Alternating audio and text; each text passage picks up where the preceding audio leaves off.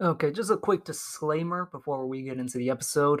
Just realized I never posted the Jazz game after recording it. So I have decided to just combine the Jazz game and the Bulls game together. So if you're wondering why the transition is a bit weird, about 40 minutes in, you're gonna notice we're gonna go into one of the commercial breaks, and then it's gonna come back, and it's gonna be kind of a weird transition. And the reason why is because that wasn't supposed to be in one episode. There were supposed to be two separate episodes, and I just realized that I forgot to post our post game reaction to the Jazz game. So um, yeah, just wanted to give you guys a heads up on that. And I guess good news. I We are returning to a more normal schedule where we are likely to be able to post a post game review after every game, and hopefully on the same night, if not the next morning or the next day.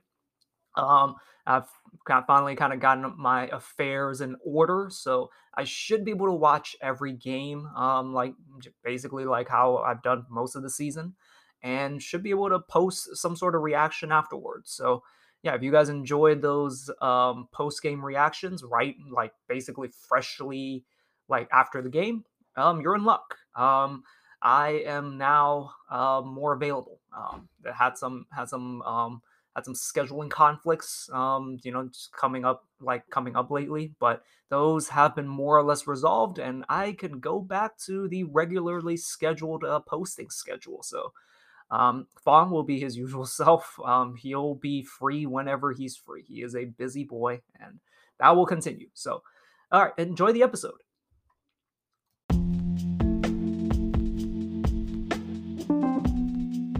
Okay, hello. Welcome to episode 173 of Sack Kings Therapy. We are coming to you after the Kings lose in Utah against the Jazz. There we go. Why did I choke up on words on that? That was weird. Anyway, here's Fong. Yeah, hello. So yes, the Kings lose 134 to 125. It was a very kind of high scoring game. De'Aaron came out firing, 20 points in the first quarter, and the Jazz just chucked threes, and they chucked more threes, and just enough of them went in to basically keep the Kings at bay, and they take this game. Yeah, pretty much, and it felt like it's just pretty much a Jordan Clarkson and Donovan Mitchell dominant game, along with some bogey. Yeah, that's not the bogey we're all thinking of. This is Bojan Bogdanovic. So I don't like that he gets called bogey. Bogey is reserved for our bogey, but he's not here anymore anyways. But anyways, yes, so it was basically a lot of Jordan Clarkson. There's some Donovan Mitchell's, in there. He did his thing, and Bogdanovic put in like some really crucial buckets in the fourth to really put the game away, or like the ones that kind of started the avalanche. But yes, it was all about Jordan Clarkson. Here's the stat line: 45 points and 2 assists. And a block. Let's give him credit for the block. He is out there to get buckets. And in this game, he got buckets. 7 for 13 from 3, 15 for 21 overall with 8 free throws. Yes, he was an absolute human flamethrower. I remember in the first, at least 2 games, I don't remember what happened in the third, but he basically got locked up by Davion Mitchell in those games early in the season. And he was kind of bound to kind of break out, and boy, did he. Yeah, pretty much scored 45 points out of the 57 bench points that the Utah Jazz had. Man, yeah, he was just hitting stuff regardless of whatever defense, or sometimes we leave him open as well.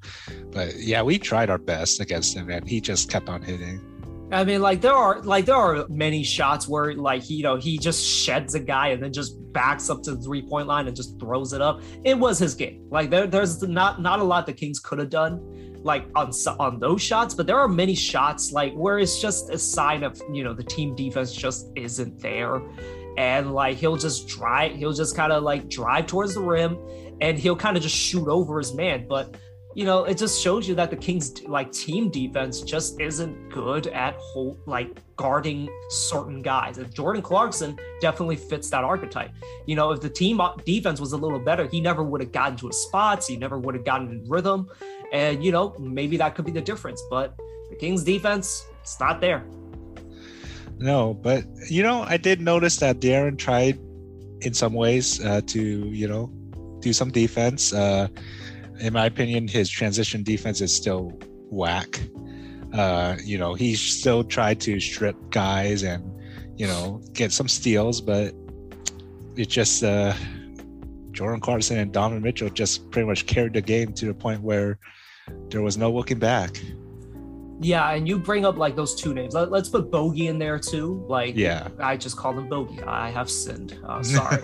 But like those three were kind of the foundation, if you will. Like those guys were the three that kind of carried them to the win. And also let's shout out Hassan Whiteside, Kings legend Hassan Whiteside.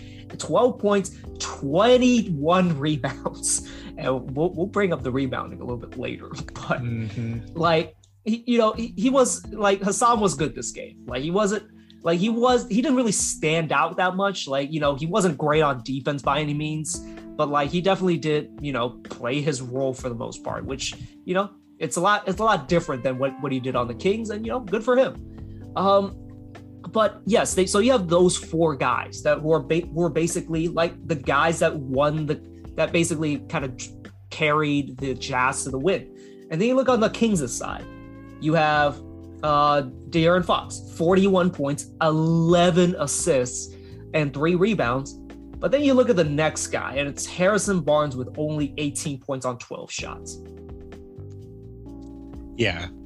Again, it's the usual Harrison Barnes game where he shoots the average amount of, around that area of field goals. And, like we always say, we wish we see more of him, but it's not really his game. It just isn't. And, like that's the thing about like, you just look at this team, like Trey Lyles is the next guy with 13 points. And then Davion had 14 and Metsu at 12, like some 12 really like nice points that actually could have like, led the Kings to the win. But, the Jazz just kept scoring.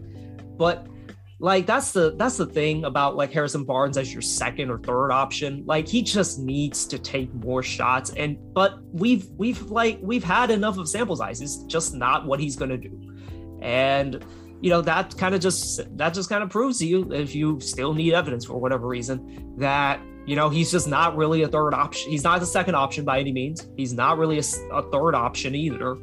And probably if you move him to the fourth option, like that's probably his best spot. He still can do what he does, but this team needs more from him now because we didn't have Sabonis, who was out this game due to personal reasons. But the point I'm trying to make is that Fox just didn't have a lot of support. He did his thing. One thing I do love about like this new version of Fox, he takes a lot of shots. Like, granted, 15 for 32, like a little bit under 50%, but he was attacking. I wish he would settle for less threes. He went 5 for 11 this game, which was fine. He started out 4 for 5, I think, but ended up 5 for 11. But like the aggression is there. He looks like an absolute superstar, but he needs more help. And without Sabonis, like Harrison Barnes needs to step up, but he just hasn't. Yeah, between, Fox and Barnes, I mean, I wish there were other guys that I would trust shooting 3, because for Fox shooting 11 threes, I mean, it's fine that he made 5 for 11, but it's still a little too much for my comfort, To be fair, he doesn't shoot that many. This is an anomaly, like with the threes, because like he was feeling it and probably should have calmed down a little bit later on. But, he was feeling it in this game. But yeah, your point stands. Other than him, so Harrison Barnes hit 2 threes.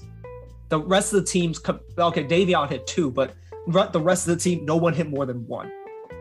That's a problem. Yeah, and hopefully some of these guys get back into rhythm. Like, oh, actually, now that I'm looking at the box score, I haven't seen much of Holiday. I don't remember what happened with him. Dante, hopefully by next season we'll see more from him, because you know he is really, I guess, one of our top 4 best 3-point shooters. We just need more from our supporting cast in terms of hitting their shots, pretty much.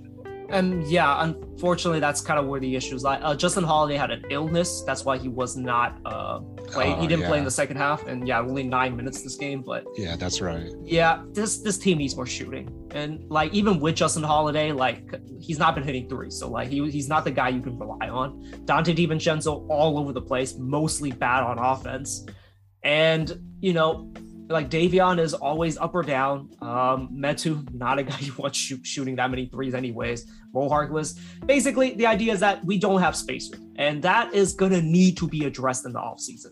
I'm not sure how. Like, John Collins is the name I keep hearing. I don't know if you can really get him without sacrificing a lot, which will include Barnes, I believe. I even tried getting Pascal Siakam on this team. It's going to be really fucking hard to do that without... Actually, it's basically impossible to do it without Barnes, basically. So, you know, they're gonna need to find a way to upgrade just the shooting, specifically in the 2 and the 4 position. And yeah, like that was the difference in this game, because guess what? Everyone on the Jazz can shoot. Like their entire offense. Now, granted, Rudy Gobert was out this game, Mike Conley was out, but like their offense is, you know, space the floor with 4 guys, with Donovan Mitchell or Jordan Clarkson or even Boyan attacking with, you know, 4 other shooters and a big man rolling down to the rim. That's kind of what the Kings should model their offense through. Although, like with Sabonis, you don't really and Fox, you have 2 non-shooters out there, or like 2 guys that aren't really threats from the outside. But like you can run some sort of offense to that degree, if that makes any sense. Yeah, if only, but it is what it is. And, you know, if Rudy was there, it would have hindered a lot of Fox's performance within the paint. So, yeah, other than that, it's like we would have to rely more of the perimeter shooting, which not really the game today for the Kings. No, it was, and it's not been the Kings' game for a while, unfortunately. They just don't have the shooting. Like, again, you take away like 5 of De'Aaron's threes, or you take away De'Aaron's threes. The Kings are what? The Kings are 8 for 22. Like, you're only making 8 threes. Like, that's not enough threes. Like, especially in a game where the Jazz hit 16. Like, it's hard enough. Like the Kings, like they don't have like a great defense. They let guys get to the paint too easily. And like they're getting outscored from the 3-point line basically every single loss, one way or the other. And again, it's going to need to be addressed in the offseason. We'll see how Monty McNair works his magic this time. Wanted to quickly bring up Rashawn Holmes. Rashawn Holmes was back this game. He was actually, I thought he was good. What did you think? Yeah, I thought he was fine starting when he came out. You know, he did miss a couple of his, you know, famous push shot, hook shot, I don't know. Floater thingy. Yeah, his little shot. He was doing fine. And, you know, he was, looking at the rebounds. He was leading rebounder, but sadly he was taken out. Yeah, the leading rebounder with 6 rebounds. I know. That's how, like, you know, I don't even mean to crap. Like, Rashawn was good this game. And however, I gotta talk about Damian Jones. 2 total rebounds in 24 minutes, 25 minutes, even worse. And there was 1 rebound in the 4th, and where he's there for the offensive rebound, and it just goes through his hands. And my entire time I'm thinking, what in the hell happened to his hands? And unfortunately, that led to a Bogdanovich dagger 3 that basically ended the game. And it's just, it really makes me miss Sabonis, because there were multiple moments where, you know, either Damian couldn't box out Hassan, or he just misses an offensive rebound, where I just say, if Sabonis was there, that ball is going to Sabonis and he is putting it back up. And it's just like, granted, like Damien's a backup big. Like no one's fooled by that. Like that's what he is. He's not really a starting big. But man, just some of the things that he just does, I'm just like, oh man, that's bad. Yeah, I mean, he tried his best. I mean, there was a few times where he did get a couple tips to our players, which attributed to something, I guess. But other than that, yeah, we really didn't have a guy to really rebound, especially against Hassan Whiteside, which, man, he just went off in terms of rebounds. And this is the thing where he is the king of stat sheet. Like the numbers on the stat sheet doesn't match what's really happening on the court. Because if you watch him, sure, 21 rebounds, that's really impressive. There were quite a few times where I was looking at, what in the hell is he doing out there? Like, talk about just like the eye test and the actual player is so vastly different. I've never seen a player like that. But anyways, credit to him. He was good this game. But yeah, ultimately, like the Kings should have been able to take advantage of like Rudy Gobert and Mike Conley being out. But this is just one of those kinds of games where the other team doesn't miss. And also, I just want to bring up, so like James Ham brought up the fact, like towards the end of the third quarter, like the Kings were kind of letting this game get away. And he basically said in his notes, like, oh, the Kings are running out of gas. How? You rested for 3 days. Jazz are on a second night of a back-to-back. How are you running out of gas? And I don't ever want to hear anymore like that. Like when the Kings are asked the question, what kind of team are we? Oh, we're a team that plays hard. No, you don't. I'm sorry. There's not enough of you that play hard enough. And if you do play hard, it's without purpose, unfortunately. And like, you just can't look this out of sorts after 3 days off. And like the team is on a second night of a back-to-back. You just can't. And, maybe this is fixed next year when the Kings get more talent and you're able to hit more shots. And because, when you hit shots, you get more energy. So like, maybe this gets fixed next year. Who knows? But like, don't give me that shit anymore about, oh, we're a team that plays hard. I'm sorry. After this kind of game, no. I mean, granted, I should have said this a long time ago, but like, no, you're not a team that plays hard all the time. It's not consistent with you guys. And yeah, your identity is that you are an inconsistent team. Yeah, the only person that plays hard is De'Aaron Fox, and he played, 41 minutes, which is a redonkulous amount of minutes, and he tried his best out there for sure, and you can see in his box score.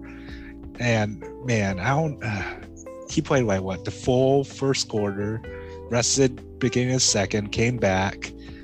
He tried to do what he could do during the second and third quarter, but he kind of slowed down at that point and pretty much played his hardest towards the end of the fourth, and that's pretty much it. Other than that, like, he did his best. The rest of the team just needs to step up. I'll say this though, like, it's not, I don't think it's like individually, I don't think it's an issue. Like, these guys try to play hard. Chimezie Metu, they play hard. Damian Jones, they play hard. As you mentioned, De'Aaron Fox plays hard. Like, Trey Lyles, they play hard. Like, everyone, I think, like, a lot of these guys play hard. But for whatever reason, as a team, it just doesn't come together. I don't know what it is. And we'll see if this gets fixed next year, like, with just better players overall, But ultimately, just a bit of a deflating loss. But hey, like, as I saw someone mention on Twitter, like, you get a brilliant game where De'Aaron Fox looks like a superstar, and but with every loss you improve your lottery odds. Even though apparently today the Pacers have officially won more games than the Kings after the trade, it's despite us quote unquote making a win now move, and the Pacers clearly taking a step back. So, but ultimately, I don't really care because I'm on Team Tank at this point. And, like, you get a fun performance from De'Aaron Fox like this, and, you improve your lottery odds a little bit. I'm cool with it. Mm-hmm. Oh, yeah. Okay. A few more things before we end this episode. You mentioned you wanted to talk about Popovich being the all-time leader in coaching wins now. Oh yeah, and to be honest, I already forgot the day that he it was received that. Yesterday, I believe. No. Wait, 2 days ago. So it'll be Thursday. I just had to tweet up. Hold on. March 11th. So I believe that's Tuesday or yesterday. I mean, yes. Today is Saturday.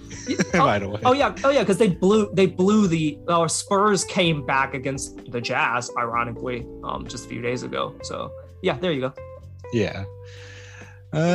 Congrats to him. And I don't know if he'll ever retire because, geez, how old is he? I think one of these days he's gonna retire because, like, at some point, I just think you can't do this anymore, right? I think it's coming soon. And speaking about retirements, Coach K, retiring from Duke. What do you think of that? I don't watch college basketball. I know, me neither. And if you guys haven't how heard, about that Paolo Benicchero guy, huh? Yeah. You have not watched a single minute. I guarantee you, but sure. Oh no. Oh yeah, Coach K. Yeah. Ooh. That guy. Yeah. I'm sorry. I couldn't care less. I couldn't. I get it. I get why he's iconic, but I've never really cared that much about college basketball. And it's Duke. They're not exactly likable. Let's be honest. They're kind of the perfect villain team. So I've never really had that much love. And Coach K, good coach and all. Yeah, I mean, multiple-time Olympian as a coach. I don't know how many Final Fours he's been to, so congrats to him. Yeah, Fong, big Coach K fan. Yeah. So there you go. Yeah, big fan. One of these days he will learn about him. Anyways, yeah, Coach K retiring. You know what? You've had an amazing run. He's definitely a good coach. Like, from what I've heard, like those Olympic players, they always bring up like Coach K is the real deal. Good on him. He's had a great career. I just don't watch enough college basketball to really know, but sure, I guess he's an icon, and it's a sad day that he's retiring. Mm-hmm. Oh yeah. So, going back to the Kings, I have a question. What is your question? So, looking at our roster now, do you think we'll find a system? Because I remember you were mentioning kind of like how we play as quote unquote a jazz band. Now, are you expecting to see a what was the other band that you mentioned? Not a jazz band, but orchestra. Yeah. So, and for those of you you guys don't know, so apparently it's not so much of a running joke, but it's a thing within the Sacramento media community, where back in the day, I believe it was Mike Malone, he brought up something along the lines of we want to run a jazz band in that it's free flowing. There's no one calling plays. It's just free flowing, read and react, quote unquote. And you don't need, and it's not like an orchestra where you have one guy basically, what was it, the orchestra, the one with the wand or the stick that controls the orchestra. He did basically, and it was a Vivek message basically saying that he wants to play a free-flowing offense. And the idea, basically, unfortunately, this year was when I learned about it, was when Monty did that interview with Sam Amick, and ironically, that was right when the Kings start to fall apart. I think they were 5-5 at the time. And basically, it's a bit of a running joke, and something that makes guys like James Ham roll their eyes. It's like, why do we keep hearing this garbage? Now we're hearing Monty say it, and basically it's not a good thing when you hear someone in Sacramento say that, because it's coming from upstairs, specifically Vivek, because that's what he wants, and he's, I guess, spreading that message over to his front office and the coaching staff. Yeah. So going back to the question, do you think we'll ever find a system for these players to have some sort of identity? Because it seems like, our quote unquote shooters and, help like Trey Lyles, Dante, sometimes Chimezi, sometimes Lamb, and at some point Stavion, they always try to rush the ball down the court and try to hit something. And it's usually a very bad shot or something that, we could have done something else other than trying hitting a free. And this is kind of deteriorating their, I guess, 3-point shots. And I feel like I'm not going to quote this, but I'm pretty sure some of these guys are pretty good, catch and shoot guys, or, dribble off the penetration kind of guys. But it's like, I don't see it working out in this type of team and in this scenario. So I was wondering, do you think we'll find some sort of system to, actually play rather than having to rely on something like that quote unquote jazz band? I mean, I want to say yes. Like, here's the thing about coaching. Like, you want to be, there's a lot of in college specifically, like they have an offense and the players will run that offense. It doesn't matter who's on the team. The offense is the one that dictates what the players do. But in the NBA, at least when you have stars, when you have really good players, you build that offense around those players. And this is the thing where I kind of want to see what things look like when, Alvin is likely not going to come back.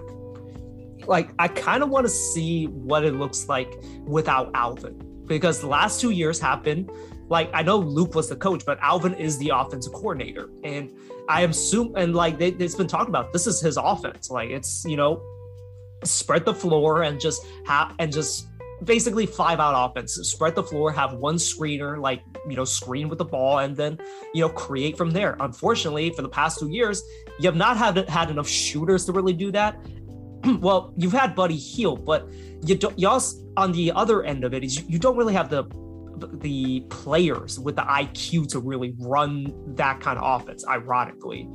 And like, I think ultimately it all starts with getting better talent, because once you get better talent, you can create an offense that, that puts the right guys in the right positions to take shots or make decisions. And I think it all starts with that. I think there is a system that can work, but it starts with getting better players. And, the pieces are in place. It's just, you might need one or two more to connect everything, to make everything work.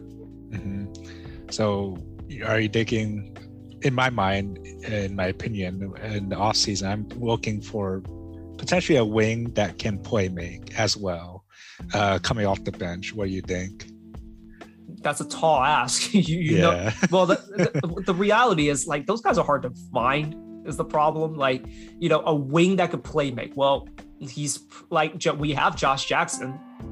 Like, he can play make a little bit, but he's not really good at anything else is the problem. So that's the reason why he doesn't get to play. Well, I'll just see. I am just all for getting something. Like, John Collins, I think, would work beautifully if, like, that's an option. But it's gonna take something to get something, and you're probably saying goodbye to Harrison Barnes in that situation. And I don't know how I feel about that. So yeah. I think it can. I think you can create a system that works for everyone. But the system right now, which clearly had, like, guys like Dante have been told, like DiVincenzo Dante have been told, Jeremy Lamb, Terrence Davis when he first came here as well, like, and also Justin Holiday, is that take the first shot. Like, if you think you have a good look, take that shot immediately. Like, and then guess what? A lot of these guys aren't good enough to make those shots, and these just end up being long contested threes that lead to runouts. And that's the thing where I talk about, like, shot IQ and just, everything else. Like, it just doesn't work. Like you need high IQ players to run this kind of system that Alvin runs, and we just don't have the players to really run it. And that he should have built a better system, but it is what it is. Granted, like with the addition of Sabonis, I have seen him make wrinkles to it, so he can adapt. But honestly, I think it's time to have like another coach, another voice in the room. That's not Vivek. Yeah, which is too bad, but yeah, it's true. We do need another coach in a different offensive scheming in sort of ways, because I could see these players play well in a different scheme. It's just the way they play now doesn't look like it's working at all, and I don't see it working at all if we keep on playing this way, and if we do keep Alvin for the next season as well. Yeah, you just don't want guys like DiVincenzo taking the kinds of threes he's taking. He's just not good enough to make them. Jeremy Lamb, even to a certain degree, took an awful contested three late in the fourth, in the middle of the fourth quarter. They have definitely been told to take those shots, and I get it. Just sometimes just get them up, and the percentages say you're gonna make some of them, but they're just not good shots. Sometimes you just got to call a spade a spade. Yeah. Okay, well, I have a question for you too, but it's not relating to basketball because this is, I don't know, I just found this very interesting. So Jeff Hardy made his AEW debut. Yeah. Are you excited for Jeff Hardy in AEW? I don't know. Is he going to be solo, or is he not going to be part of whatever Matt Hardy's doing? He is going to be with Matt Hardy.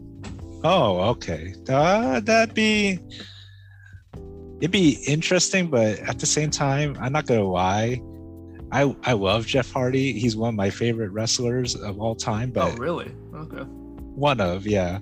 It's just that, it's been a while. I don't know what other creative stuff he could do. We'll see what he does in AEW. But whatever he did with Matt Hardy with the what do they call it? I mean, the deletion, the broken universe. Yeah, the broken stuff was really great. Matt Hardy had the mind, Jeff Hardy had the wrestling in-ring skills. So we'll see where it goes. Are they still doing that gimmick, by the way? There's rumors of them planning on doing it, yes. I would say it probably, I would be a little excited, but I feel like there should be something else. I don't know why. Something on the tip of my tongue is saying that they should do something different. Okay. I'm not going to ask you what you mean by different, but yeah. I guess sorry to kind of spoil the party. I could not have given less of a shit. I could not possibly. I've never really liked Jeff Hardy just because I've always been kind of confused about the Hardys to begin with. Granted, I didn't grow up in the Attitude Era, so that was when they were, white hot, them and TLC 2, TLC 1. I get that part. But ever since then, I've never really been into either one of them. And also in elementary school, I had a buddy at the time. He loved Jeff Hardy. And that kind of made me hate Jeff Hardy. I'm just I don't get it. Oh, I see. But I didn't like him even back during his main event run in before the 2010s, right before he went to TNA. I see. Well, during that party, I mean, he was in a pretty bad time of his life with all the addictions and whatnot. But good for him for cleaning up. Actually, I don't know. Has he cleaned up fully? He's been okay. He's had some relapses, but they've not been bad. I don't feel. I'll just say that. Yeah, and he's also kind of coming to age, and I don't know how much his in-ring skills have deteriorated over the years, but we'll see him get a second chance, I guess. This is probably his fifth chance at this point. But other than that, I don't think he's going to be too high in the card, in my opinion. He might be stuck in the mid card I highly doubt he'll get into the world title picture. I don't see it. But to continue my Jeff Hardy rant, I guess this is probably blasphemous to some people, and I'm sorry, I'm like destroying, your childhood. But like the reality is, I've not been a fan since forever. I don't think I was ever a fan, and like the fact of the matter is, like I wasn't that into the Broken Universe stuff. I'm not a big fan of Matt Hardy either. Like I didn't. I've soured on him since like the Lita stuff. He kind of won me back a little bit with the Broken Universe stuff. It was cool for a while, but then the more I kind of watched it, the more I'm just like, not really that into this. But like, so I've never really been that big into the Hardy Boy stuff. It was really cool when they returned that. I think it was WrestleMania 32. That was really cool. Mm-hmm. But like, you talked about how like Jeff's wrestling ability, like sure he was really good for his time, but like his wrestling skills have deteriorated, although he's still pretty good. But like with the amount of crazy good wrestlers that exist within the wrestling world now, he does not stand out to me at all. So, yeah. And it's just one of those things. Like CM Punk does not stand out to me at all. Oh no, yeah.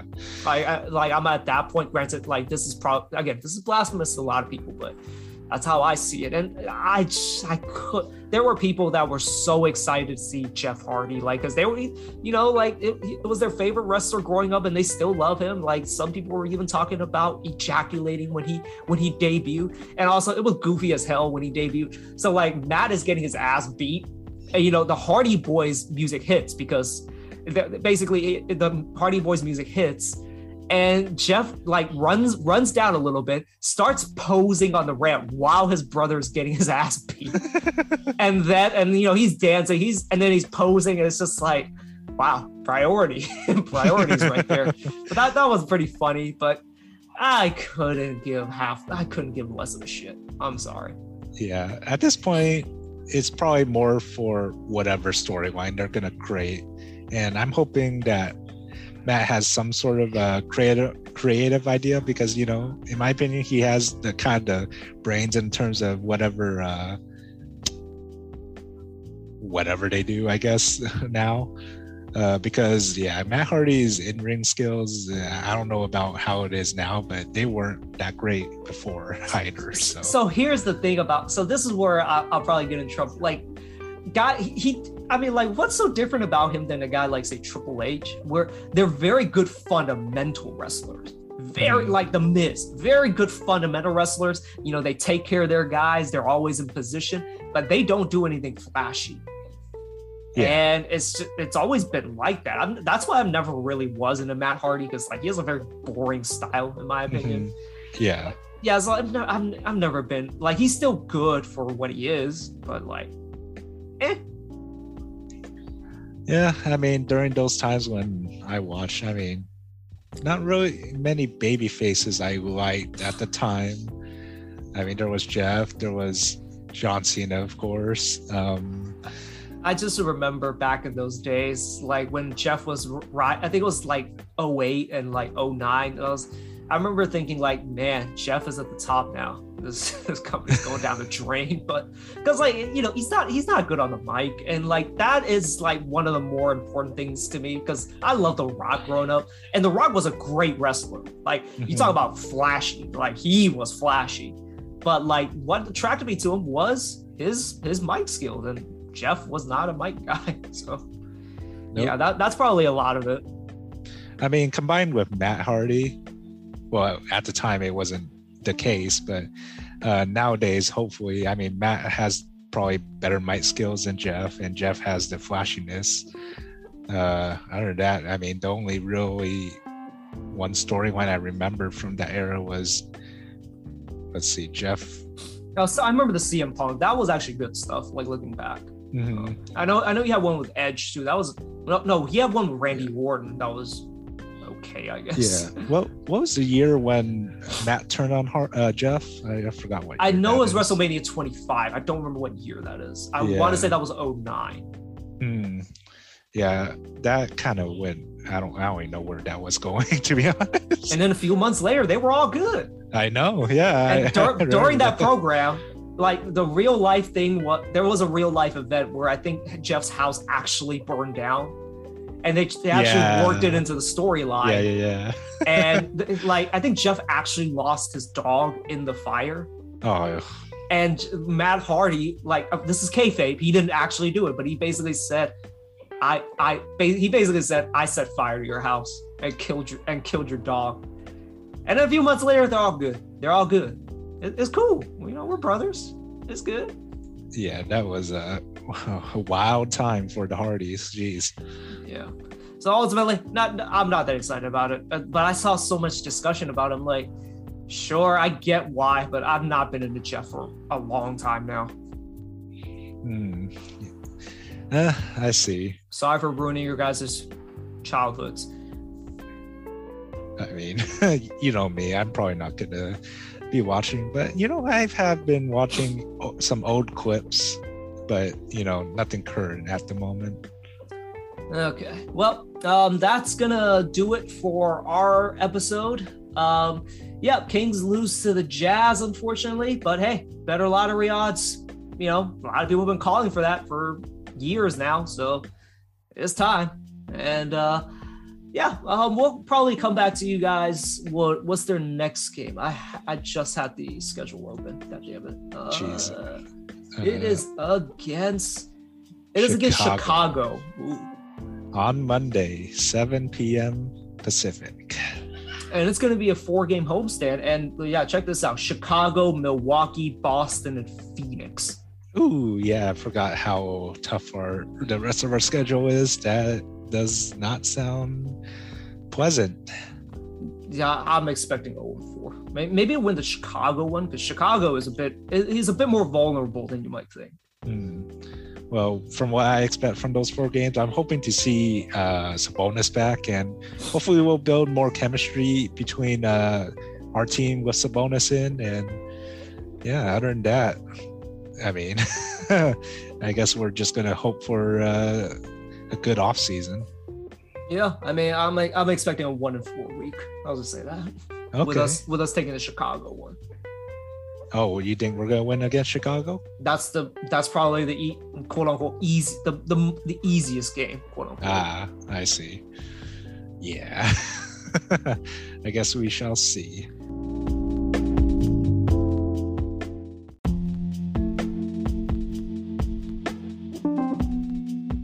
A rare sighting, a rare time where we come to you after a win. Kings win 112-103 in the Golden One Center in front of a very much split crowd, which surprised me. But the Kings managed to play some good defense. They rebounded well. They made their free throws and managed to pull this one out in the Golden One Center. So with me to talk about it, of course, is Fong. Hello. So overall, I thought this game was fun. Wouldn't you say? Yeah, it's very consistent quarter by quarter.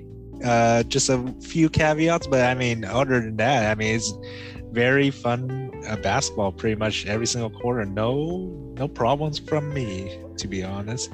Well, I do have a bit of a problem with how the Kings performed, because they once again were up 20 at halftime. Yeah.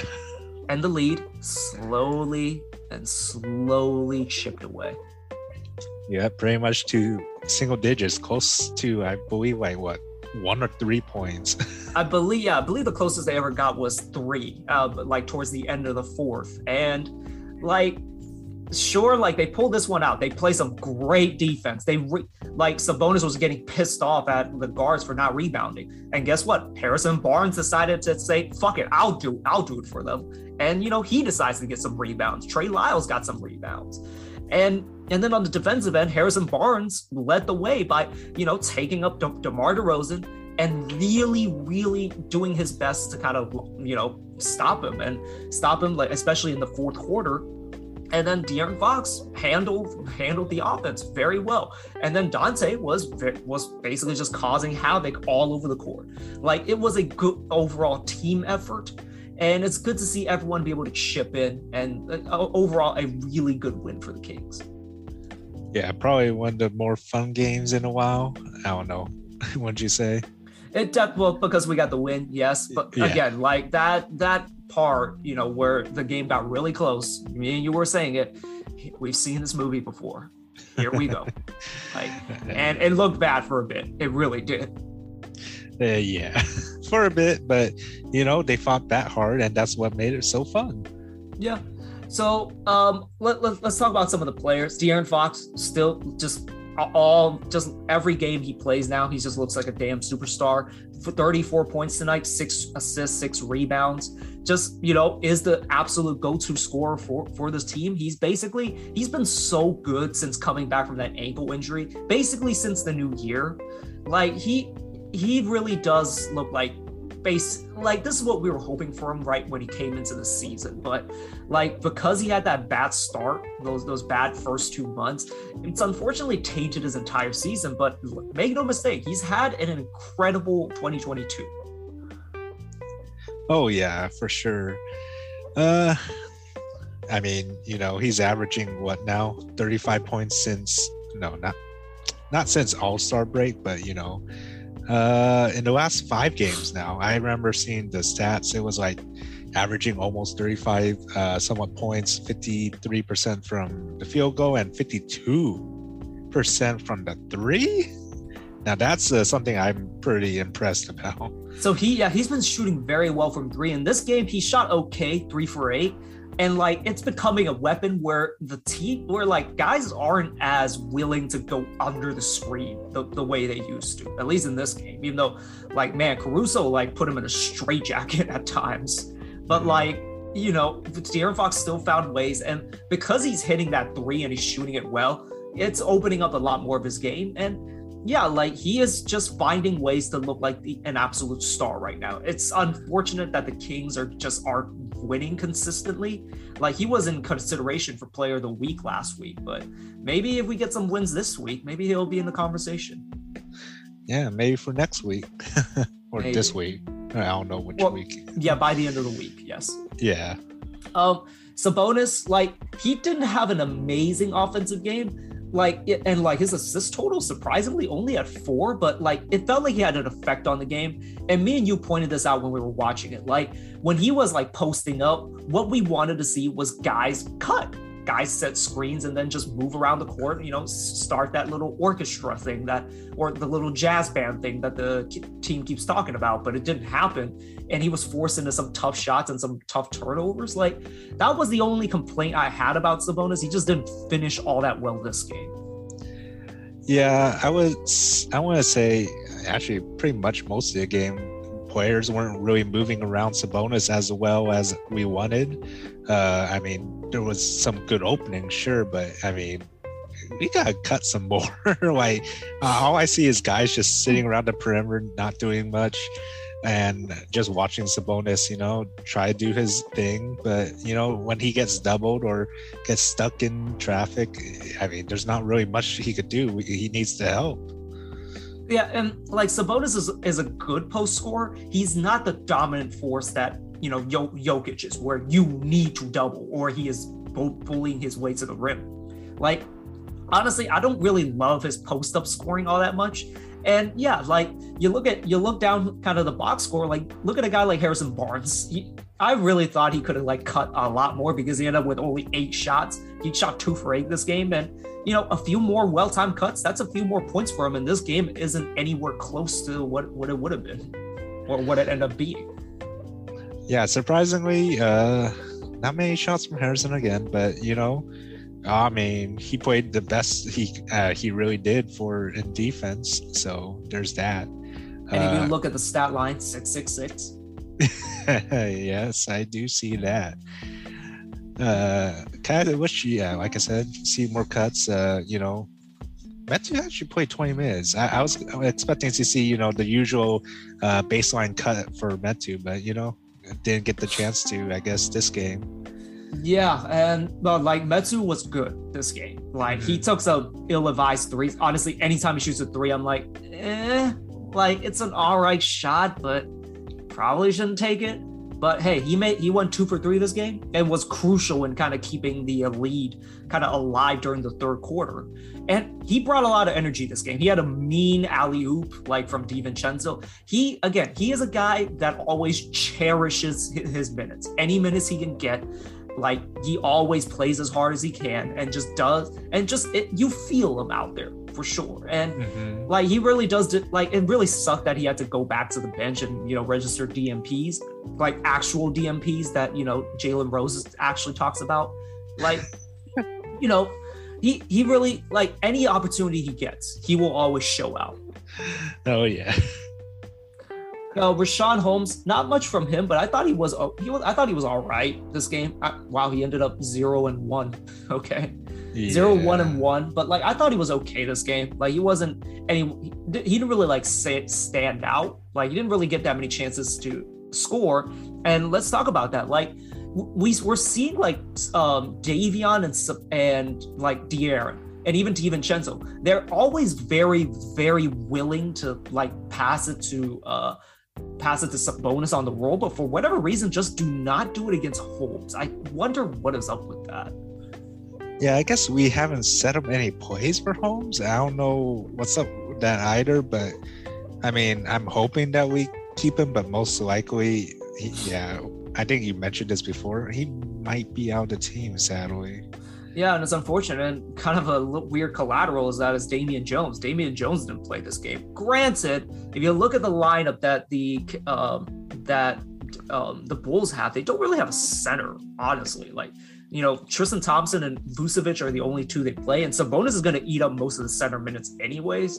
And there was no real, I guess, need for a guy like Rashawn and Damian, although you could have used them a little bit because Tristan Thompson kind of went off for a little bit. Not went off, but he was impactful this game.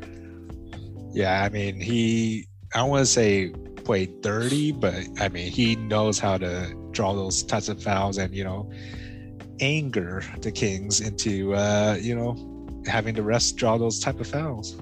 Yeah, he's got, I mean, like, even when he was here, he always had, like, he knows tricks. He has those tricks to kind of get you a few extra possessions a game, 1 or 2 offensive rebounds a game. And that's exactly what he did. He didn't score this game, but you felt him out there. Like, if you watch the game, like, he was being very annoying in those non-Vooch minutes.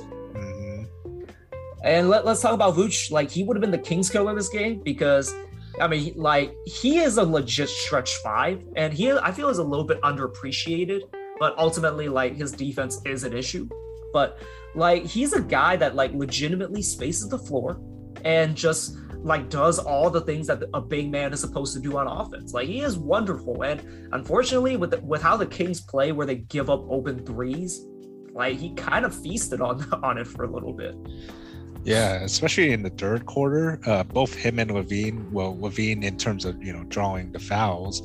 But yeah, both him and Levine were just making that run to come back, and they were as close to like down for them 3 points. And, it's whatever. Sadly, there's nothing that we could do in terms of defensively against Vucevic at times. But I mean, we really tried our best in terms of defense. I mean, like, I'll be honest, a lot of the shots that Vooch shot, other than like those little hook shots that he took, like near the rim, like any other shot, I'm more or less fine. I don't want him to shoot a wide open 3. He had some, like, the old school mid-range spot up shots that I was like, okay, I'll give him that. That's fine. But like, this is the great thing about just getting Sabonis now. You have a legit center to guard other legit centers. Like, not even to shade Rashawn, but Rashawn is a smaller center. He at times could get bullied by guys like Valanciunas and Vucevic, and that is no longer the case anymore. You have a big, strong center now that can hold up against these guys in the post. Oh yeah. Let's talk quickly about DeMar. I thought the Kings did a really good job just kind of shading him, like kind of shadowing him most of the game. Like they double teamed him out of pick and rolls and just literally made anyone else do anything with the ball. Like particularly, they basically like passed it to Vucevic, and the rotation from DiVincenzo was there always to like, to basically try and get a steal or just disrupt the rhythm of Vucevic. And ultimately, like, DeMar kind of got going a little bit in the fourth, but for most of the game, like, the Kings did a great job of just, like, not even letting DeMar get to his spots. Like, they put Davion on him and just, like, was very physical with him. They put Barnes on him to close, and, like, Barnes is a very smart defender who knows how to, get to certain spots to like, stop a guy from getting downhill. So, yeah, good on the Kings for able to, limit DeRozan to, a modest 21 points. Yeah, I really thought he would have made a, big toe on us too, because didn't really expect. I really thought someone else was going to pick up DeMar in terms of defense, other than Barnes and Davion. Davion. But surprisingly, I'm surprised he didn't hit many shots, to be honest. I mean, like, the thing is with DeRozan, like, even in the first game against the Kings, where he had 38, most of the shots, I was like, fine. Like, you play good defense, and he's just too good when you let him get to his spot. And in this game, like, they basically, like, shaded him the entire game. Like, just had a kind of guy in help position to, like, force the pass out, and good on them. And the other guys, like, they made some shots at times, but the Bulls, but they didn't make enough threes this game. They actually only made 10 threes, which that actually matched the Kings 10 threes. And that's one of the big reasons why the Kings were able to win. They just could not hit shots. Mm-hmm. I mean, they if I remember correctly, I should have had this up before, but I'm pretty sure we scored more points in the paint than the Chicago this game, and only by 6 points. We scored 44 in the paint, while Chicago only scored 38. I mean, we needed every single one of those, just because, like, they were close, and like we needed just about everything else. They had, I think they had more free throws than us. Yeah, they had more free throws than us, and they actually ended up having more makes than us overall on less attempts too. Wow, that's incredible. But wait, no, I'm reading this wrong. No, we had more shot attempts. Okay, but like, yeah, ultimately, like, I thought the Kings did a really good job. Like, shout out to DiVincenzo in the starting lineup. He hit some big threes, but his impact was mostly like on the rebounding front, and also just causing absolute havoc on defense. Like, I always talk about, like, like, the Kings are good at like the first rotation.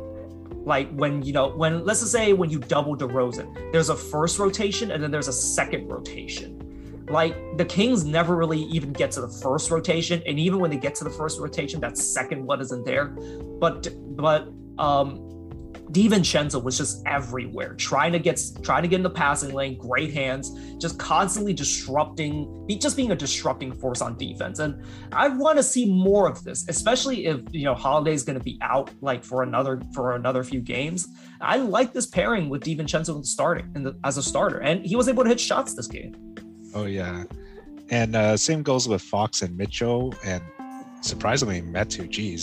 They all had steals that pretty much disrupted the Bulls offense flow, and we got pretty nice transition points. Yeah, and like, again, shout out to Davion. Like, hit shots this game, and played a stellar defense.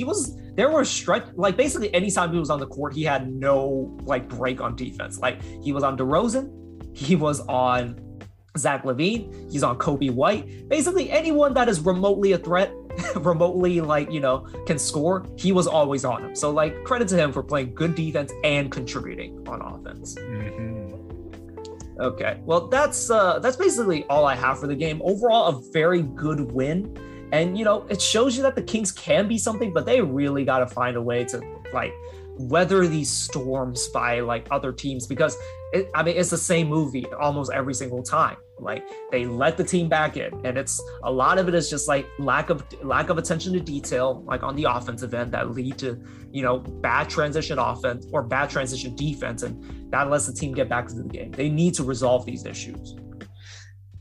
Yeah, and this is kind of a stepping stone game. And, the Chicago Bulls are, a great team. Of course, no, I'm messing up my words, but they're a great team and it's a great win. And, we're still taking our time to, figure out this team, and we'll see by the off season where, some of these guys end up, and, how we'll play in the different kind of system, and, hopefully maybe a new coach.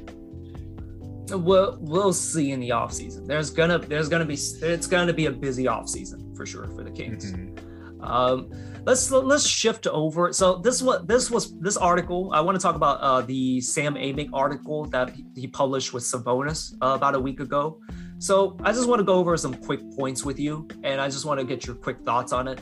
So basically, Sam Amick had an interview with Sabonis where basically he talked about coming to the Kings, his situation in Indiana, and also a little bit on the Ukraine war. We won't. I'm not planning on diving into that much unless you want to talk about it. But I want to focus on the basketball side. So a few points that I want to quickly talk about. So apparently him and Miles Turner are cool, and says that the media made more of it than they basically drummed up the issue than more than it actually in reality that there was not much of an issue. That was a horrific sentence. Okay. Yeah. So wait, what was your question? My question is, so here's my question. So I've always thought Miles Turner is the perfect fit next to Sabonis, and I always thought it was weird that it just didn't work out. And one of the reasons why is because Miles Turner wants a bigger role on offense, which you can agree or disagree if he should deserve it, but do you think there's a chance of a reunion possibly of the Kings somehow getting Miles Turner and just reuniting these two? Because honestly, I think they're a great fit next to each other. I don't know. Yeah, I really thought they were a great fit next to each other too. And I don't understand why they had to split both of them. But, if the Kings can get him, I don't know. We're going to have to give up something. I don't know. I'm not thinking Harrison Barnes, but what are you thinking in terms of price? Look, I'm not gonna go that deep into it. Honestly, if you have to get rid of Harrison Barnes, I'm out probably. But, yeah. Because I don't know. It's I've heard enough about Miles Turner where I'm very skeptical about just how good he is. Defensive wise, I think he is good, but he's not an absolute world breaker. I think on that end. Yeah. And then the offensive end, he's a lot more limited from three than you might think. Apparently him and Sabonis have a similar amount of attempts from three and honestly shoot about the same percentage. Yeah. Now, if we were to get Miles Turner to the Kings, he is not going to be, the primary ball guy. He's probably going to be I want to say third option. Fourth, if we're being kind, but that was what he was mad about. That was apparently the reason why it didn't work, from what I hear. So, yeah, sadly, I would be a little skeptical about that because I don't think he's the primary guy for especially our team, but being that third, fourth guy, in my opinion, is pretty good. I mean, we gotta run our offense through Fox first, then Sabonis with all the passing and stuff and playmaking. Then Miles Turner. He's that stretch five that would help us greatly. But other than that, I don't want to put all the effort for Miles Turner to be surrounding around his offense. Okay. Yeah, I agree. I agree with everything you said. Moving on to the next point, he said, so we talked about this on another episode before, and basically he kind of elaborated a little bit further and talked about him getting ejected into the Knicks game. It wasn't so much he was frustrated at the call, but he was very frustrated that they just kept blowing leads, and that was what led to the ejection. Ultimately, I guess my question. Bless me. Okay. My question is again, it's do you think he can survive the Kings culture, and is he going to be the leader that this Kings team needs to kind of bring him out of that rut? I feel like that's too early to say in terms of like him being that leader, but yeah, it's true. I mean, we've not been good offensively or defensively in the past games before this game, and him seeing this way. I mean, he made comments that he's happy to hear, but I mean, is he going to be happy for the next 2 years until the end of his contract? Who knows? But I'm hoping that the changes we make and the small stepping stones that we create, developing the chemistry in this team would make or change his mind and make him want to stay here. But other than that, I feel like it's too early to say. Yeah, we'll have to see how that goes. I really want to believe he is the guy because he's shown some leadership quality. Now he's not vocal, and that could be an issue. But like, ultimately, what's gonna lead to this team being good is having talent, and getting Sabonis was the first step, and it is the first step, and you need to build off of that, and we'll get to that in a little bit more. Third point I want to go over, he says he's still living in a hotel. At the time of the article, which was about a week ago, he said he only had been in SAC for basically 5 days because they basically been on the road so much, he's not really had the time to actually even be in SAC. And this is the interesting part that I wanted to highlight. He says in his time off, when he has time, he's going to look for houses to rent. Now, my question is, do you think this is a cause for concern that he's looking to rent and not buy? Or is this just like me thinking too much about it? Or maybe this is just normal for most players. Who knows? I think we're thinking of it too much. I think he needs more time to get acclimated to Sacramento. I mean, it is close to the off season, and I don't know where their training camp's going to be at. But, most players have a lot of houses around the United States, and most likely it's probably going to be like LA, where his wife is from LA. So, yeah, he's definitely going to be in LA during the summer. So, yeah, I mean, I'd say renting or even, just staying at the hotel till the end of the season. Then afterwards, he could just go wherever, because I doubt he cleaned out whatever stuff he had back in Indiana. Yeah, I guess I'm just thinking a little bit too much, but like it's not a smart choice to rent, because again, like I've always mentioned, like you never know how things can change so quickly in the NBA, and especially with the volatile situation that is the Sacramento Kings. Like you never know. Like if you told me by the beginning of the season that Rashawn Holmes was probably going to be persona non grata on this team, like I would have called you crazy. But look how quickly things change. All of a sudden, Halliburton's gone and Rashawn is likely to be gone. Like, man, yeah, things change. So, I mean, ultimately, I think this is like just reality setting in, but there's something to kind of maybe read into just him. Like maybe he's not ready to be completely all in just yet. I see. Yeah, like I said, I probably give it till the end of next season to have a better understanding. This just made me laugh, but like, so every question that Sam asked Sabonis, he gave a very thoughtful answer. Like there's like enough, like at least like 2 or 3 sentences for each one. There's just a long, thoughtful response for each question. When he was asked about how Arvydas Sabonis, his dad, felt about the move to Sacramento, 2 words: he's excited. Oh.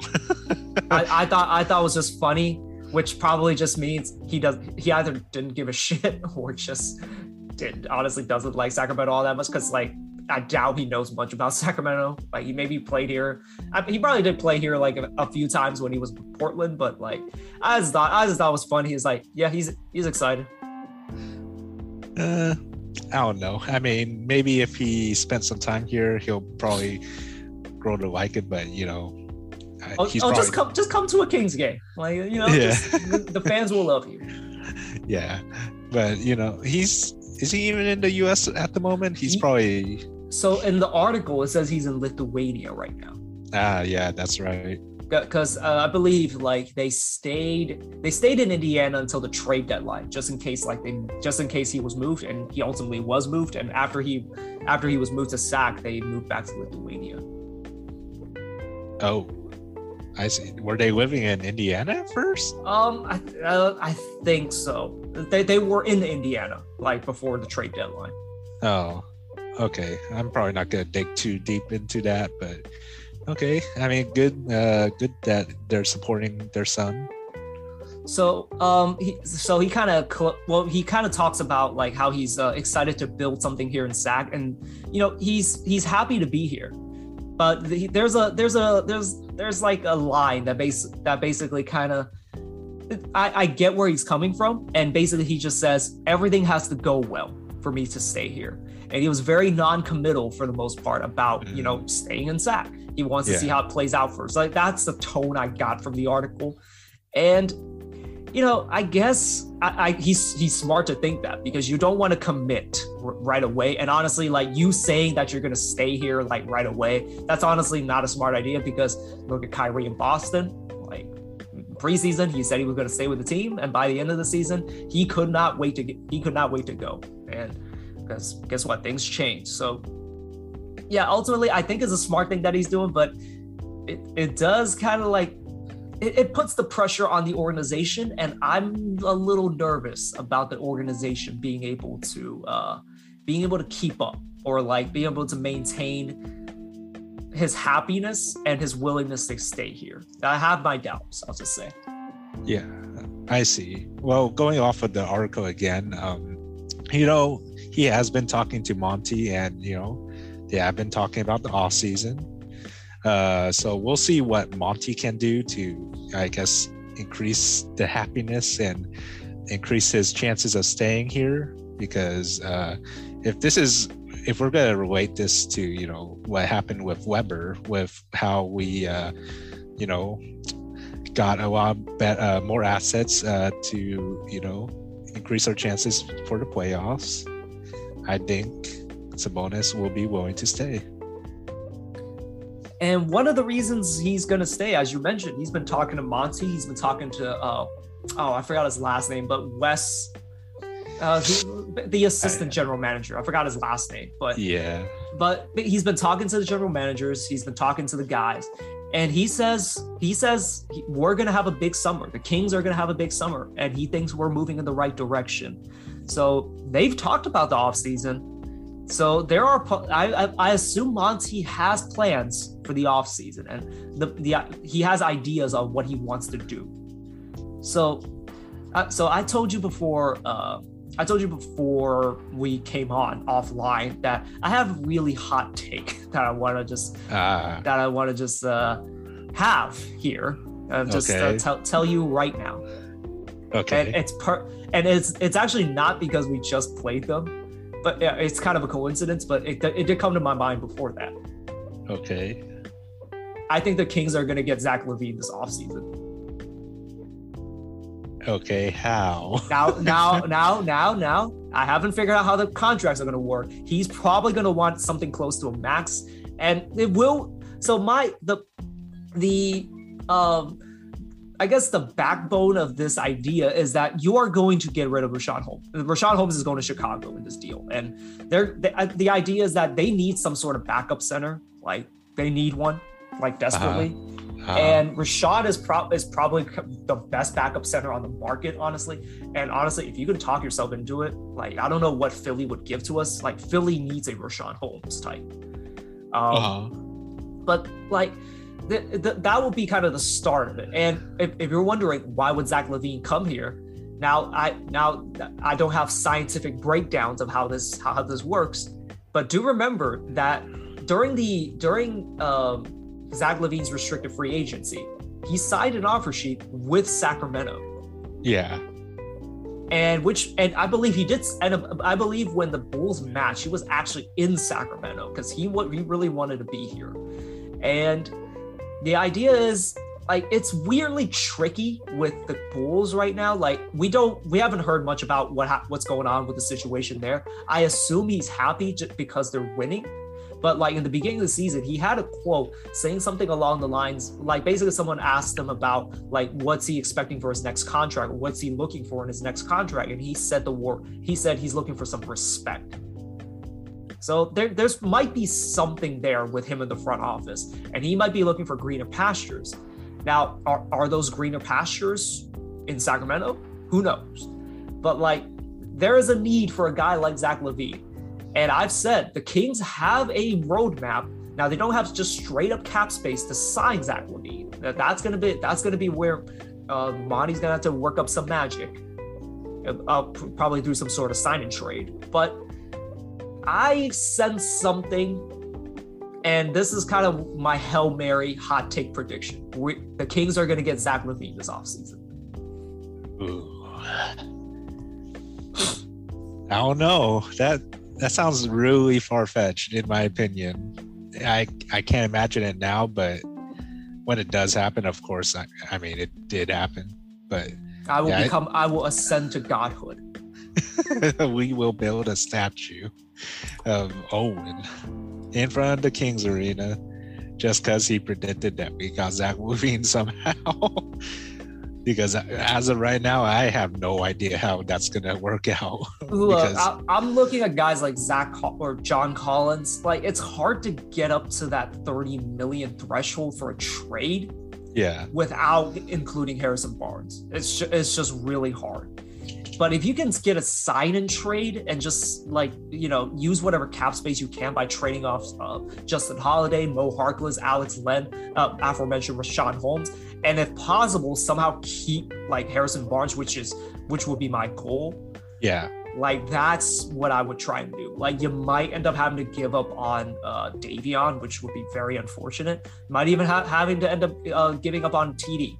But to get a guy like Zach LaVine, that's something you just have to do.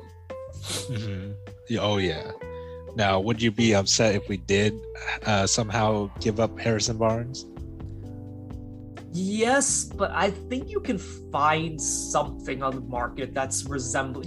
He won't be as good as Harrison Barnes, but if you can get like a more, I guess, a less versatile 3-and-D guy that can, a theoretical one anyway. So I can't think of one right off the top of my head, but like you can get a 3-and-D like 3 or 4, like that probably solves the problem. Well, I guess we'll have to see because man, that's can't imagine it until it happens. Yeah, so this will be my wild prediction. I was hoping for the off season to do this, but I mean, we just played the Bulls. I think it's the right time to just let out this hot take. Okay, that's very interesting. Okay, so I got to clean my mouth a little bit, and then we can move on to other topics. I just want to quickly just bring this up. It was the big thing over the weekend. Tom Brady unretires. I had said on an earlier episode, I'm not going to believe that he's retired until he is just completely gone. But what I said was that until he puts in the paperwork is when I believe it, and then I just stopped paying attention to it. But yes, Tom Brady has unretired. What are your thoughts? Yeah, congrats on him. It's just I haven't been following too much on his unretirement. So I don't know if he's still gonna play with the Bucks, which I'm gonna assume so because that's where he left off at. But congrats to him. I mean, he's pretty much an automatic straight to a playoff type player where with the Bucks. So I mean, yeah, we'll see how this goes. Are the 49ers going to sign Tom Brady? I don't know about that. Now, again, like I said, I haven't looked into it, so I don't know how contracts and stuff work from an unretirement. So yeah, it'll be pretty interesting to see.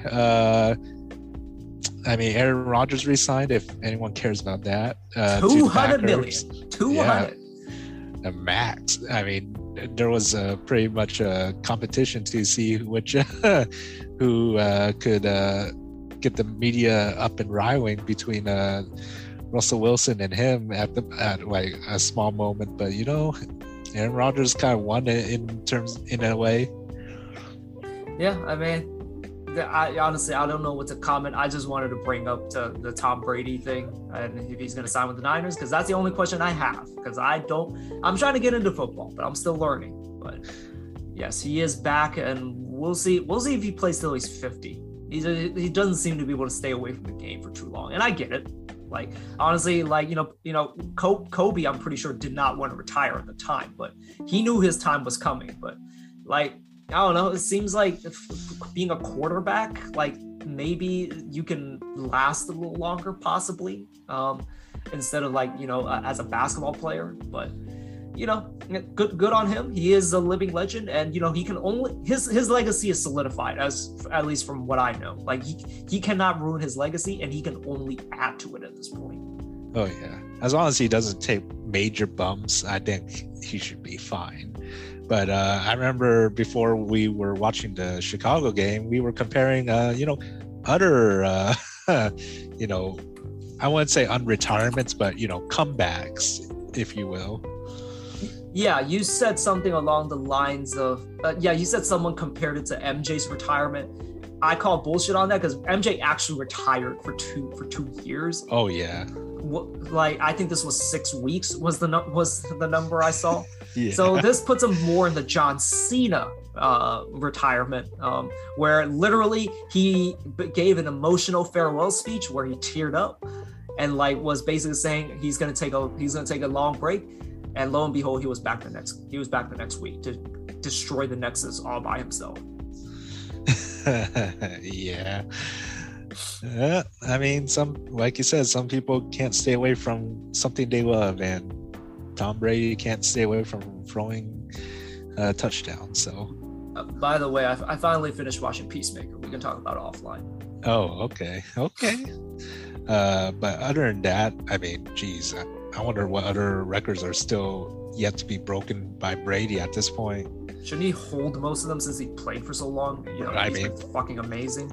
I mean, pretty much. I mean, he's going to like sustain most of those records for years to come, and lots of quarterbacks probably won't be able to break those unless you play up to Brady's age, which is like what?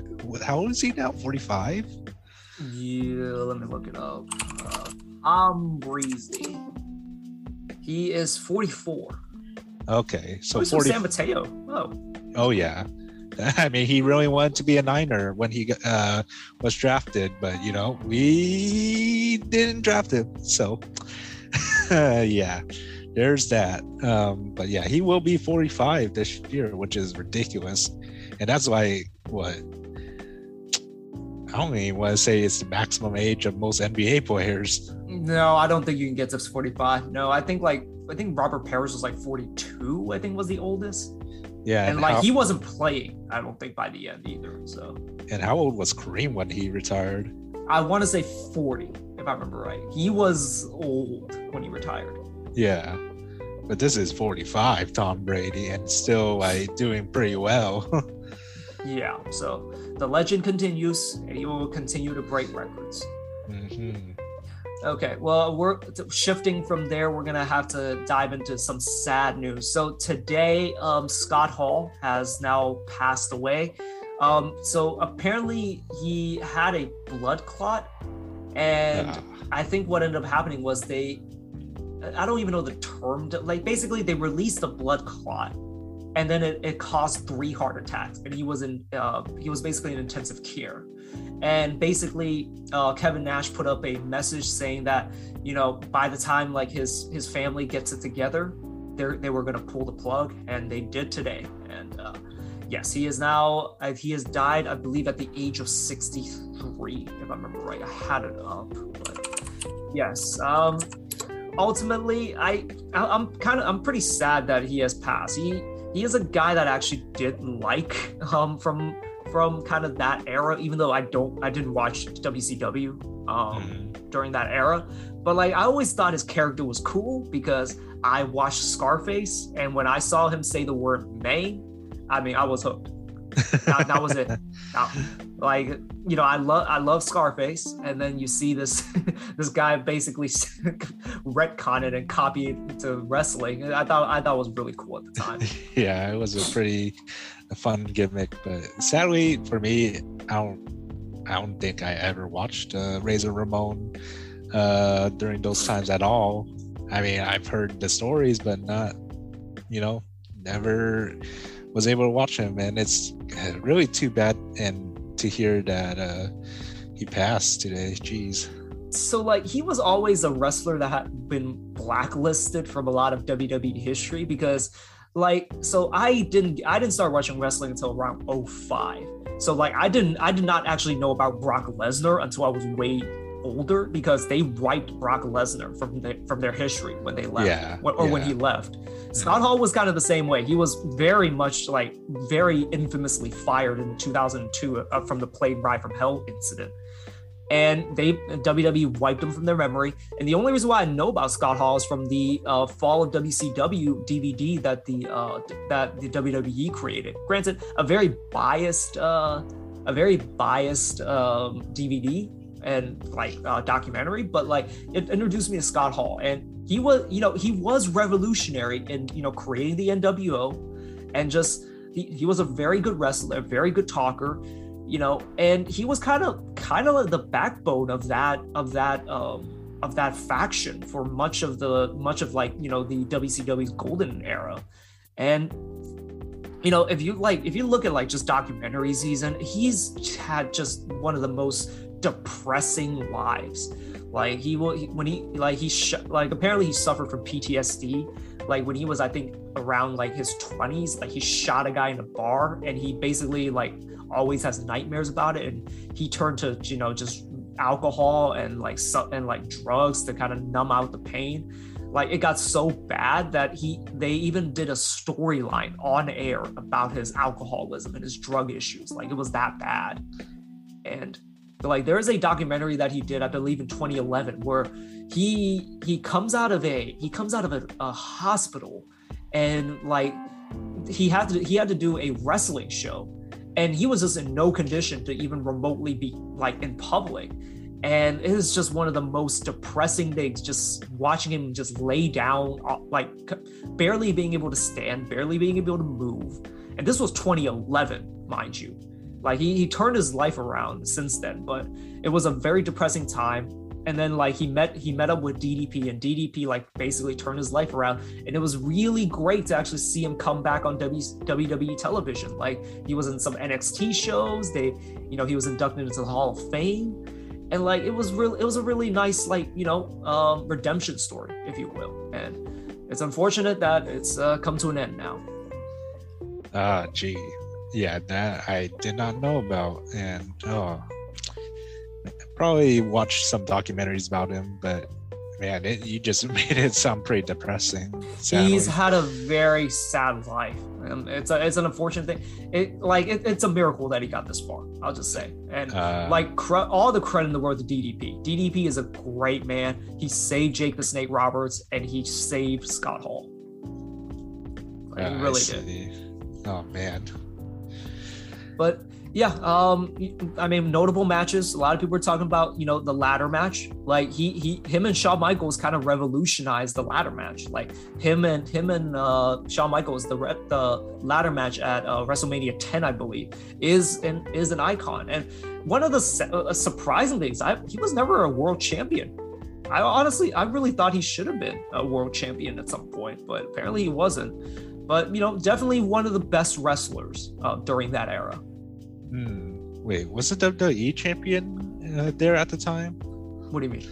Or he was Intercontinental champion. He was never world champion. And apparently in WCW, never won the world championship there either. I was surprised. At all? Jeez. Yeah, that's what I said. I was I thought he won maybe he won the TNA title at some point. I don't know. Yeah, that I'm not sure. But, oh man, we'll probably search it out later then. Yeah, I'm looking at it right now. I don't see a world championship title. Oh, that's at least not in WCW. He was Universal Heavyweight Champion for World Wrestling Council. I don't know what that is. So Yeah, I mean, like I always thought he seems like a guy like with his status as an absolute wrestling legend. Again, revolutionized the wrestling industry with the NWO. Just never was a world champion, and he really should have won one. And again, like rest in peace, condolences to his family. Like today, we've lost another wrestling legend. It's unfortunate that a lot of these guys don't make it to 65. Yeah, it's just too bad. Yeah. Okay, well, we don't want to end on that sad note. So one good note that I meant to actually say during the basketball section. So it's come out that the reason why Sabonis missed the Utah Jazz game, he had a baby. Oh, I did not know that. So yeah, that's why he had to miss that game due to personal reasons. And yeah, congratulations to DeMontis. And I don't know what the name of the baby is, but congratulations to him. Yeah, congrats to him. Oh wow. I didn't know that there wasn't any news about that, but I mean, it's personal. He wants to keep it within the family, of course. So yeah, congrats to him. Yeah. So okay. Well, so we're gonna end it on that positive note. Thank you guys for listening. We'll definitely catch you guys back on who is the next game. Do you have the schedule up? It is Wednesday against the Bucks. Oh boy. Oh Jesus. They didn't whack the Utah Jazz, but I'm pretty sure they beat the Utah Jazz. Yep, they beat the Utah Jazz just now. And for those of you that need a little extra positive vibe going away, the Lakers lost again to the Raptors. They got punked by the Raptors in the first half. And ultimately, it was a relatively close game. But yeah, Lakers, like, it's too bad that the Kings have just not been winning, because Jason Anderson put up a stat. This was last Saturday. But he put up a stat, and it was something along the lines of Lakers have lost, I think, 7 of 10. New Orleans lost 3 in a row. Spurs have lost 6 of 9, and the Kings have had the Kings just not been absolute dog shit during this run. They easily could have been in the play-in race, but it's probably done at this point. And but it's just funny to watch the Lakers just fall flat on their face. Oh yeah. Oh man. Well, we'll see where that goes, because I mean, do you think they'll win the play-in tournament against I think they will. People are saying that they don't even trust them to beat the Pelicans. Granted, if Zion is back, that might change some things, but it's LeBron, right? Yeah, I gotta in LeBron we trust. Yeah, that's just me. Oh yeah. I mean, if Zion come back, geez, what shape is he in? Yeah, well, he actually looks great now. He actually looks pretty fit. Really? He had a really say it this way, but he had a picture, and he had an amazing looking ass. He's just all fit and just not skinny legs, but muscular legs, and his chin. Remember the Mountain Dew commercial that he did where he looked, I hate to say it, but he looked fat in that picture. His chin is chiseled now. Oh, he's got the Vucevic chin all of a sudden. So yeah, he's looking fit. You never know. That changes things. Granted, their defense is going to take a nosedive when he comes back, but it's not out of the. It's not crazy to say that the Lakers might lose to the Pelicans, but it is LeBron. I can't bet against LeBron.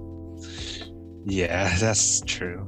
And we'll have to see, because who knows that they'll be playing against the Pelicans or whatnot, because it's still a pretty tight race between 10 and 1.5 games. So we'll see. No, Portland's going to keep dropping. They're trying to drop games, but their players refuse to lose.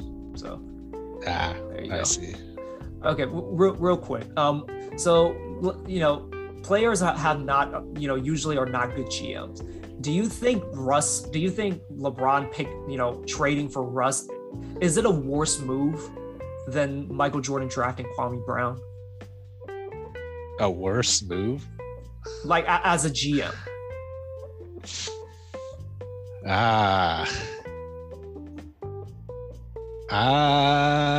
Man, I would say so.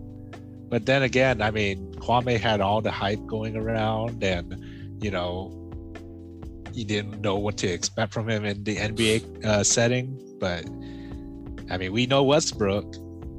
There was other trade offers that I mean, cough the Kings that they could have done, but Yeah. they settled for Westbrook.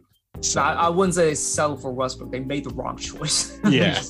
But like I'll say this. I think the GM picking Russ is the worst move, just because you knew what Westbrook was, and I get the idea you can get a guy to change, but like, fans blaming Westbrook for this, and he is very much is the scapegoat for what has been a shitty season, and everyone is culpable, including LeBron.